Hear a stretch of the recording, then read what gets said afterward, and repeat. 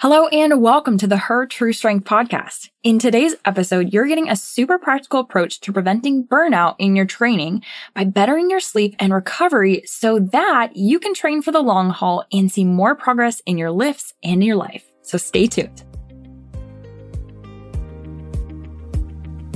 Her True Strength podcast is your faith-based approach to discovering how to build your strongest body yet.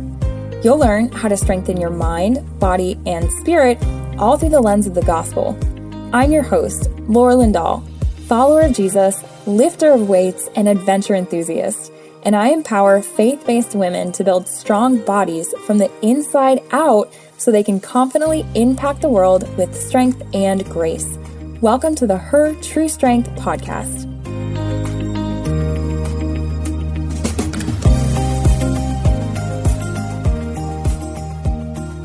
Hello and welcome, guys. I am Coach Laura Lindahl. You are who you are, and this is the Her True Strength podcast. If you're new around here, then I just want to show you a special welcome to the gang. I want to thank you for tuning in. And if this isn't your first time tuning in, I just gotta say, I appreciate you. You guys are why I'm here and what helped me keep making an impact on the world with bits of strength and grace, which, as you well know, is what we're all about here. So I decided to choose today's topic after having a few conversations with my clients who are experiencing some burnout symptoms. And we'll cover all of these today, so I don't want to spoil it for you by telling you what those are. But long story short, we did a little investigating to see what might be the source of burnout, and the common denominator of all of them was a very clear lack of sleep quality and sleep quantity. And so I thought to myself, how many other women do you think might be struggling with this same exact thing? And wouldn't it be great to help them fine-tune things in their life so that if they are experiencing burnout or overtraining, that you can help assist her out? And if they aren't, then why the heck not prevent them from getting to that point? So if you fall into either one of these categories or are interested in becoming the student of your body for better training and health, then you're in the right spot. Now, today's podcast is not for you if you think that you already know all there is to know about sleep and overtraining. Because if you think that you already know everything, well, I can't really do much for you but tell you this. The more you know, the more you believe that you know nothing. In fact, the longer I've been a coach, the more humbled I am that I literally learn something new every day about my body, about the human body, about anatomy and physiology. And with over 10 years of training experience and a degree with a few certifications to boot, I'm still surprised at how much I'm learning and just humbled by it. Because what we know isn't as important as what we do with that knowledge. And in the world today where Google is at our fingertips and we can seem to gather knowledge extremely easily, we're bombarded with more knowledge now ever than before. And it's really easy to become numb to things that we've heard before, especially if you've been in the health and fitness industry for any time. But how many things do you know that are right to do, but you don't actually do them? For example, we all know that fear is a terrible advisor. I think most of us would agree to that fear doesn't exactly move us towards faith. But how often do we make decisions based on fear of man throughout the day? Choosing not to wear something that someone might judge us for, or choosing not to say something, or choosing to say something different rather than the truth. We do this all the time, right? There's a huge difference between knowing and doing. And with your permission, I'd like to ask you any preconceived notions that you already have about sleep or overtraining, and to approach this podcast like a student, curious and eager to apply, quick to ask questions. This is that student approach. Now, before we dive in, as always, I think it's really important that we lay some ground rules and talk about why sleep is important, especially for women. Now, I don't really need to tell you that sleep is important. I think most of us would agree that that's true. Since we've been kids, we're told, go to sleep, right? Go to bed on time. But you might need some reminder as to why sleep is important. Because in the day-to-day, if we're being honest with ourselves, and I always hope that you are, sleep is one of those things that we have a pretty light grip on. Am I right?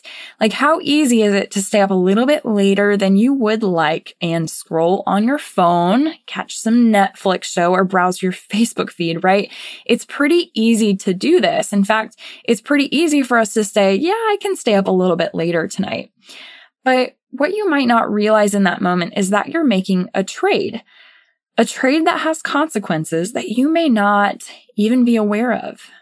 And that's because a lot of women make the mistake of vastly underestimating the power of sleep and the influence that sleep has on their health. In fact, it's actually while you're sleeping that your body is doing some of its most important work. It's consolidating your memories from the day, taking those small little moments that you didn't think that you'd remember 5 days from now, and it's remembering them, it's consolidating them or creating memories. It's also building and repairing muscle. So after a tough workout, your body is actually repairing that muscle and building up stronger while you sleep. And it's also balancing your hormones. During the sleep cycle is when our body tends to balance out our hormones by producing some and secreting others to keep a balance or that homeostasis for our body. And it's even enhancing our immunity. So it's no wonder while we sleep, if our sleep quality or quantity decreases, we're most at risk for infections, injury, sickness, fatigue, and hormone imbalance, right? Not to mention not being able to build the muscle that we want, right? If we're cutting down the time clock of the builders who are trying to build the muscle, they just can't do it. So I want to tell you guys a story of when I was in college. Being an Enneagram 3 and highly overachiever, I was taking 21 credits, working 2 jobs, and juggling a long-distance relationship with my now husband. I was studying exercise science and could probably at the time just rattle off every single hormone change that was happening in the sequence of while you sleep. I could explain REM sleep, all of the hormones that are changing, but every night I would stay up until 2 or 3 o'clock in the morning, studying my brains out, wake up at 6 a.m. and do it all over again the next day. And it didn't take long, as you can guess, before it started to catch up with my body. I had knee pain after my long distance runs. My back hurt from sitting all day at a desk. And I was honestly a borderline insomniac. Even when I went to sleep, I was wide awake. My mind was just on overdrive. And to be honest, it wasn't until I got mono and was forced to stop everything that my body finally got the rest it had been longing for all along. And I tell you this story to share my mistake. Number one, so that you don't do it to yourself either, but to allow you to know that I had let my idol of popularity, knowledge, money, and control take over my schedule. I said way too many yeses and not enough nos, and my body ended up paying the price. Now, did I recover? Yes. But did that mono set me back quite a few weeks? Yes. And I didn't want to sleep because I believed I had honestly better things to do. And boy, was I wrong. You see, sleep is your body's way of recharging. And if you let the battery die, the consequence is a black screen. The body that isn't responsive, it's overstressed, it's poorly equipped to handle the demands of the day, and highly susceptible to sickness, like mono in my instance. So while you may be aware of these things, here are some things that are happening inside that body that you may not know are happening when you sleep. When we deprive our body of sleep chronically, meaning for periods of weeks, months, maybe years at a time, our sleep habits have developed a change in our body. Our body begins to adapt to stay in what we would call the stress state.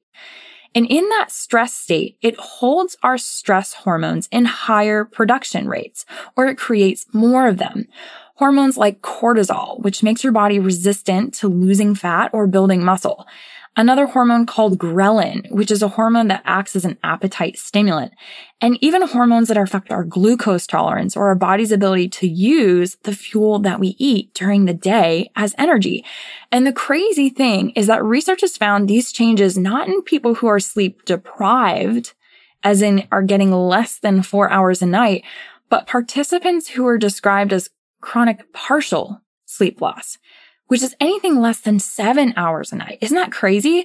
So it's no wonder why so many women struggle to have energy, build muscle, lose fat, and see results from their training. And here's the sad thing. Because they're not seeing the results that they want, they have to often do one of two things. Either they give up, try something different, even though what they were doing wasn't necessarily the problem, which breaks my heart, or B, they ramp up their training. They try to do more of the same. They start doing Orange Theory 5 times a week instead of 4. Maybe they try to run longer distances or push their body even harder in their training. They add weight because they think that the weight is the problem. They aren't lifting heavy enough. The reality is their body isn't recovering sufficiently from the training stimulus that it's getting, which leads me into why overtraining affects our sleep. Because if I just described you either pushing more or giving up, then the chances are pretty high that you have the potential of being on the brink of an injury, burnout, or emotional crash. And it's my hope that this podcast will put a pebble in your shoe and maybe prevent these things for you. So you may be wondering, what exactly is overtraining and how do I know if I'm overtraining or not? How do I know if this is relevant to me? And that's exactly why I'll be starting off with a clear definition of what overtraining actually is. Now, before you start thinking this is by no means me, hear me out. Overtraining isn't about how hard you're training. It isn't about how often you work out or even about how much weight you're actually lifting. Overtraining can happen to anyone, regardless of these things. Overtraining is simply put as overreaching of our work from our rest. It's the scales being tipped too far on one side, kind of like a seesaw at the playground that has a dad on one side and a kid on the other. We know which way it's going to tip, right? And here's why this can happen to anyone. We can all outwork our rest because work doesn't just include the sets and reps or the miles that you do. It includes the stress that you're feeling from finances, the emotional toil that you're having with your friend, and the hunger that your body is feeling on a daily basis if you're skipping lunch. Our body doesn't know the difference because stress is stress. It processes stress from these things all the same. And what many women forget about stress is that it's cumulative. What happened to you last week will pile onto the stress of this week. It's kind of like a bucket that's being filled up with a bunch of different faucets. The more faucets that are turned on and the higher rate of the flow, the faster the bucket will fill up, right? And when the bucket does fill up, it's typically the weakest link that will break and show up in your body in a few different ways. So here's a few signs that your body may be telling you that it's overtraining or under resting. The first is fatigue. And with this, I don't mean the 3 o'clock yawns that happen sometimes. I mean, you wake up tired. You go to bed and you're exhausted, but you can't sleep. You get home at the end of the day and you can't stand the thought of making dinner because your energy is just shot. I mean the kind of fatigue that shows up day after day and makes your workout seem daunting. This is the first sign. So fatigue. And I mean that daunting level of fatigue. Second is poor sleep quality. If you're noticing that you're always getting up to pee in the middle of the night, that is not normal. And it doesn't necessarily mean that you just had too much water before bed. See, getting up to pee is actually a sign that your body isn't able to fully shift and shut down into a resting mode. Because why would it? It thinks it's not safe. If we're stuck in that flight or stress state, maybe we can just lay in bed wide awake for hours and can't get to sleep. This is a sign that your body is overworked and under-rested. Or in other words, you have tipped the scales too far on the stress and under on the rest. The third is constant soreness. Listen, it's completely normal to be sore after a tough training session. I've been there. You gotta love it, right? But it's not normal, however, to be sore for days after your training session. If you're noticing that your body is sore for more than 2 days after your workout, chances are you've hit the limit. Your body isn't recovering. Maybe it doesn't have sufficient hydration or sufficient energy to rebuild and repair those muscles, so the repair process is slowed down. It might be a sign it's time to reassess. Fourth is not feeling joy. This is the fourth one. And I don't mean that you've just lost the spring in your step. I mean that you're looking down more than you're looking up. That things that used to make you so happy now seem dull. Going back to my college story, I used to get so much joy from my runs, but once I piled down on my workload and added in extra activities and I started taking hours away from my sleep, I started to notice that I was dreading my runs and just doing them out of duty. I didn't notice the sun shining or the birds chirping. I just put my head down and ran, and eventually it caught up with me. It's that lack of joy. It's almost like there's a cloud looming over you all the time and you don't know why. Now, I want to separate this out. I'm obviously not a clinical psychologist. And so if you are experiencing any type of depression or that feeling of a cloud, it might not be from overtraining. It might mean that you need to see a psychologist or a counselor. And I'm a big fan of that. Now, moving on to the fifth, which is an elevated resting heart rate or a racing heartbeat. If you have a fitness tracker of any kind, I want you to notice how your resting heart rate changes after your heaviest training days. Maybe you'll notice that it spikes up a bit on the night that you train. And that's because your body is busy bringing fresh blood flow to your working muscles so that they can repair, so they can get stronger. Because with every workout that we do, we are literally causing micro tears to our muscles. And in order for that muscle to come back stronger, those tears have to be repaired. But when we're not getting the sleep that we need or pushing our workouts too hard or too often, our system just can't keep up. And as a result, our heart rate remains elevated. And if you're not aware, having a higher heart rate means that your body is working harder than it needs to. And as a result, your system is more susceptible to heart disease, obesity, and sickness, which is not a good thing, right? Moving on to number 6 is a decrease in your performance. Maybe no matter how hard you try, you're just not seeing your lifts get better. And I don't necessarily mean slow progress. I mean no progress or regression. Maybe you're lifting less now than you ever have. And it's not because you're working on your form or trying to do things right. It's because things just feel heavy all the time and they never feel lighter. If you feel like your body is not showing up, there's something wrong there, and your body is trying to tell you in the nicest way possible. So noticing that decrease in your performance is definitely a sign. These 6 subtle signs are your body's way of speaking to you because your body doesn't have a voice or words to use on its own. And these signals are all it has, and it will continue to make them louder and louder and louder until you hear it. So even if you're noticing these things just slightly, maybe it's like a whisper of fatigue. Maybe it's every couple of nights you're getting up to pee. I'd highly recommend listening to your body when it's whispering rather than wait until it's yelling at you. It's much better and easier to take care of because these signals in our body is how God gifted us to protect our body. He knew that we're kind of prone to wander. And I think because he knows that we're prone to wander and prone to overdo it, especially as women, I think that God gave us these signals. God gave us these ways to communicate with our body and our bodies communicate with us so that we wouldn't burn out because he knows that he has things for us to do. Now, you may be asking, what if I notice some of these symptoms? What are some of the things I can do to make sure I'm not overtraining my system or I'm getting that seesaw to tip back to balance? I'm going to give you 3 really simple, practical strategies that I've used and seen an incredible difference in my clients' lives. It's these 3 changes that have allowed my clients to see some of the best results, even in the midst of extremely busy seasons of life. Okay. Are you ready? Grab your pens, grab your paper. Number 1, perform a training audit. It's better to assess than to guess. You may be thinking, there's no way that I'm overtraining. There's no way I'm doing fine. You never know unless you write out how many times a week you're training. Replace your feeling with a fact because it is so important that you see on paper how often you're training.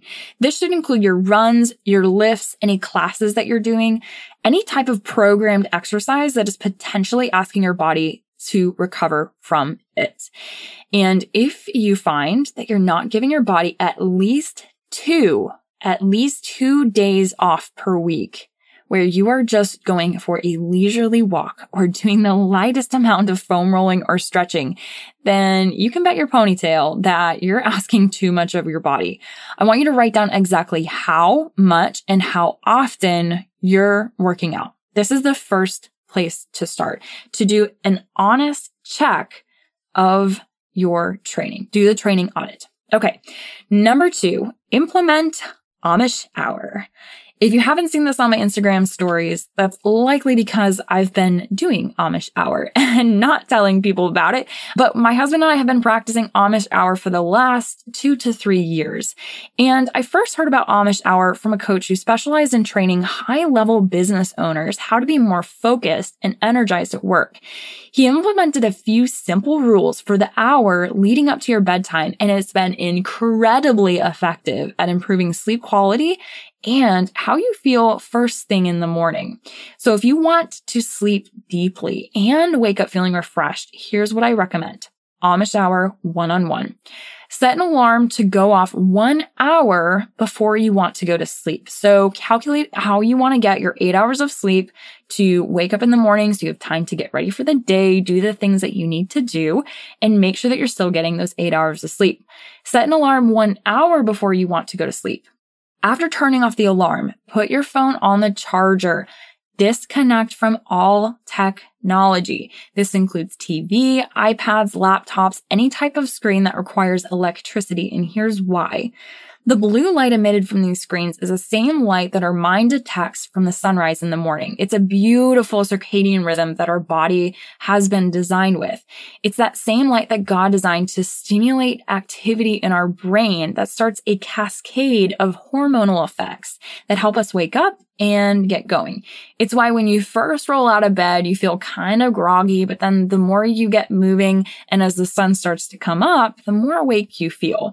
And the last thing that we want before bed is to feel awake, alert, and alive. It's time to close it down. So after that alarm goes off, it doesn't matter how the day was, who you didn't get back to, or how much you want to scroll or shop on Amazon. Just accept the beautiful fact that the day is done and it can wait until tomorrow. I promise it can wait until tomorrow. Now, the most critical part of Amish hour is establishing your replacement for screens. Because if you don't establish a replacement, you're going to get a little antsy, potentially feel bored because your brain is used to being stimulated at that time. So this is now your hour to do those things that you longed for during the day. Maybe it's finally getting around to reading that book or writing a book or coloring. Maybe it's painting. Whatever sparks joy for you and doesn't require electricity, do it during that hour. That hour is typically when I am tidying up any things in the kitchen, tying up any loose ends, and I'm reading a book, something fun, something light, something that is not heavy before bed. And finally, the last element is to also replace the blue light with a red light.